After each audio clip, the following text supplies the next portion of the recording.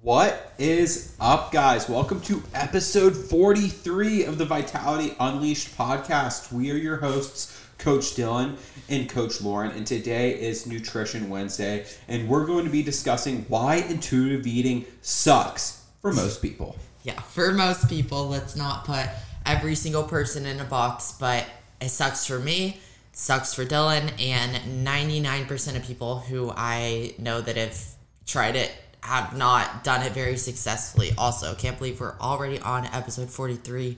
We're going to be at 100 before we know it. Oh yeah, 100%. So guys, let's get into it. What is intuitive eating? Intuitive eating, what people use it for is listening to your body. You listen to your hunger cues. You eat you just eat whenever you want. Like, you don't use self-control or anything like that. That's essentially what intuitive eating is. Yes, and this can be an issue for so many reasons, but for a big one being that a lot of people have hormone deficiencies, and specifically when your ghrelin is a little bit out of whack, your hunger cues genuinely are not going to be normal. You're going to be feeling full at times when it's not necessarily appropriate. You're going to be feeling super hungry at times when it's not necessarily appropriate, and things can be a little bit off when this hunger signaling is off. If you're just constantly listening to your body, it can cause a lot of issues. Yeah, your hormones need to be aligned. You need to be hydrated. You need to be sleeping right. You need to be moving enough. Like, there's so many factors that need for your body to be perfect for you to be able to intuitive eat correctly. You need a good relationship with food in general.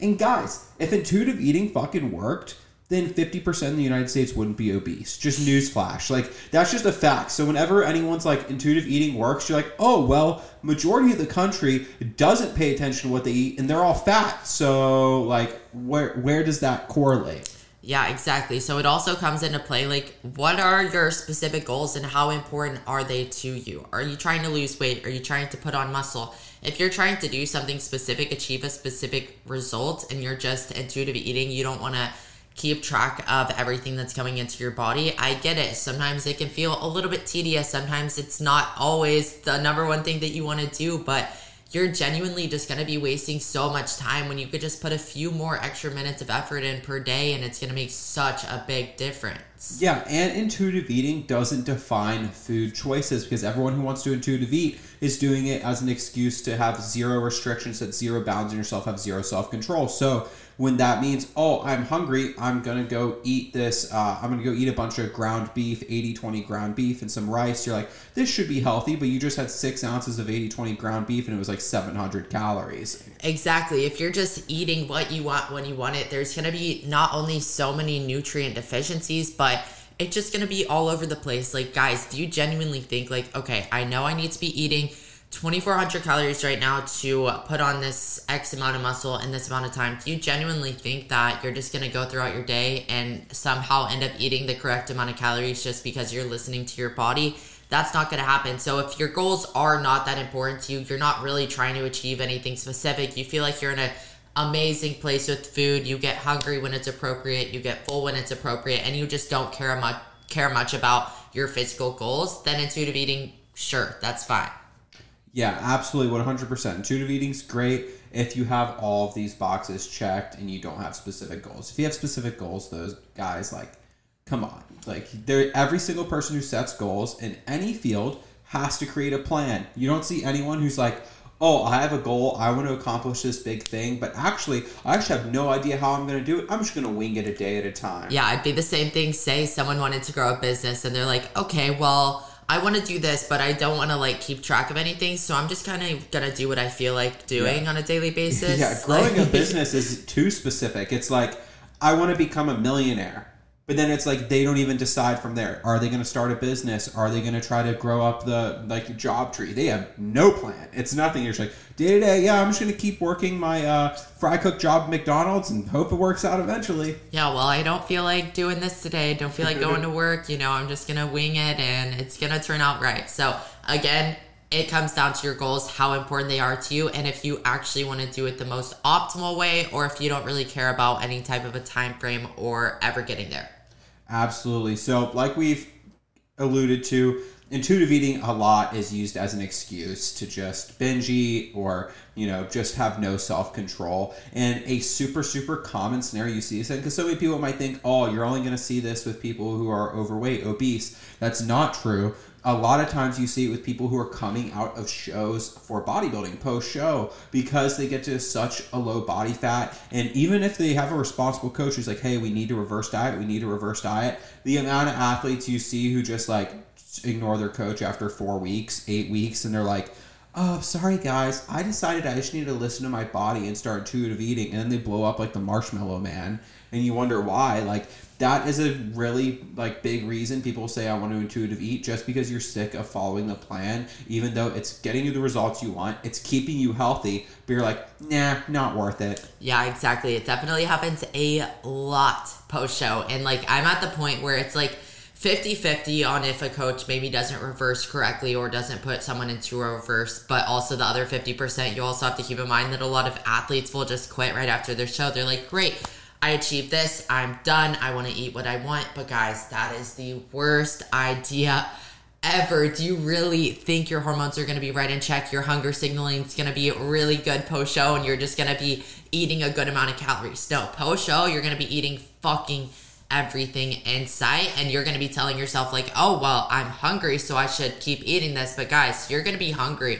I know post-show for me, I am hungry no matter what. I could eat 4,000 calories. I would still be hungry. And that happens for months. No matter how high my calories get up, post-show, that hunger signaling is just off and you're just going to be so hungry. So it does take a lot of discipline. I totally get how hard it can be. Post-show is a very, very, very hard phase, but it's also so important that it's done correctly because this sets up your entire improvement season. If you don't do post-show correctly, your entire improvement season is going to suffer. Your next prep is going to suffer. Yeah, and this is when people start getting in this cycle, if you're a competitor, where you're like, okay, I dieted, and even if it's not a competitor, you just went on a crash diet or got to a really lean body fat percentage, they both end up having a pretty similar effect on your hunger signaling and everything.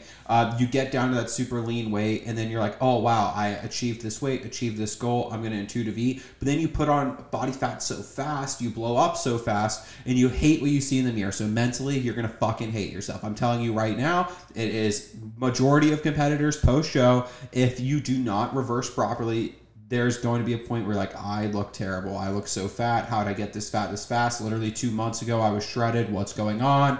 And then that's going to put you in a horrible mindset. And guess what? You're going to try to diet down again. Except this time, your metabolism's still super slow. And you can't diet down. You can't get lean again. And then you are stuck. And guess what? You're just going to have to put on even more body fat while you're reversing to eventually be able to diet back down. Yes, guys, we could go on and on and on about this. But it's so common that, yes, someone won't follow their diet post-show. They're going to blow up. They're going to put on body fat. They're going to go back into a calorie deficit, start starving themselves because they don't like how they look. They're going to go into that deficit. The deficit's not going to work well. They're going to keep starving their body. They're never going to end up putting any muscle on. Then they're going to go through a 1 month growing phase, then back into prep, actually in a worse place than where they started. Oh yeah, I'm so serious about this. When I have a competitor even bring up their post-show meal, I literally every single time I'm like, yep, enjoy that meal, and then we're reversing. I don't care. I say it every single time because I just need to hammer it in their head how important it is. Yeah, and it's not only for mental health. It is genuinely so bad for your physical health to blow up like a balloon your blood pressure.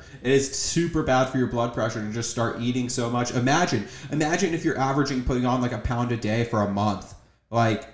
Yeah, you're going to be fucked. And reversing is just so powerful. When it's done correctly, it is such an amazing phase. You're going to feel, yes, you're going to be hungry. I'm not going to lie to you. You're probably going to be hungry for a while, but you're going to feel so good in the gym. Your body is going to love all this extra food. The pumps are going to be insane. Your physique is probably going to look better. I know most people post-show when they're getting some more food, their physique looks so full, so bubbly. You feel so confident. It is such an amazing phase when done correctly. Absolutely. And, we know how to do it. So if you need help with that, we are always fucking here. Yeah. So let's talk about the other side of intuitive eating. So of course there's the intuitive eating, the people that are always hungry and they're using it as the excuse to just be able to eat whatever they want. But there's also the other side of it, what I personally struggle with, and when I used to try to intuitive eat, what I struggled with and what I know a lot of other girls do struggle with as well. They're using it more so as an excuse to